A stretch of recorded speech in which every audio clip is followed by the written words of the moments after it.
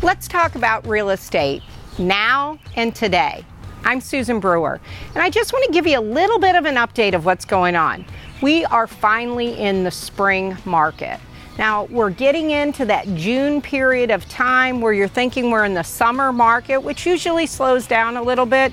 That's not the case. Because of the COVID-19, really our March, April, and May business is all very condensed to right now. So corporate relocation buyers are in town looking, local buyers are in town selling and buying. So we really want to gear up for this time of year. Gearing up means update your pre-approval letter if you are a buyer. We want to make sure that you are ready if a house comes on the market for you. Sellers, you want to make sure your house is in the best possible showing condition. Now let's talk about real life and what's going on right now.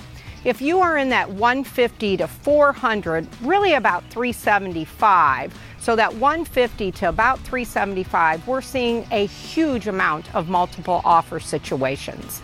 So what does that mean for you, the buyer? That means you have to be ready to buy a house. You also have to know your comparables. You have to know the houses around there, but you also have to know how that house compares to other houses in the same price point.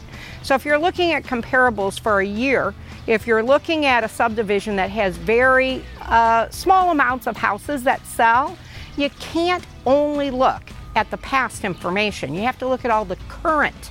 So what houses are in the same price point? How does this house compare to the one 3 streets over, 4 subdivisions over? Make sure you're a wise buyer. As agents, really, the best house for the price is worth it, and it may be worth more.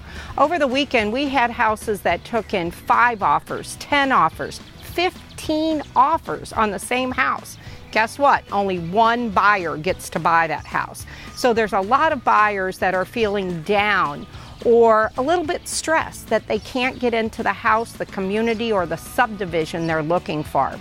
Make sure we as realtors are watching what comes on the market every day. Make sure you're working with a realtor that can really help make sure that we get you a heads up on what's going on in the market and how to be the best buyer out there. Thanks. Reach out to me direct if you have any questions.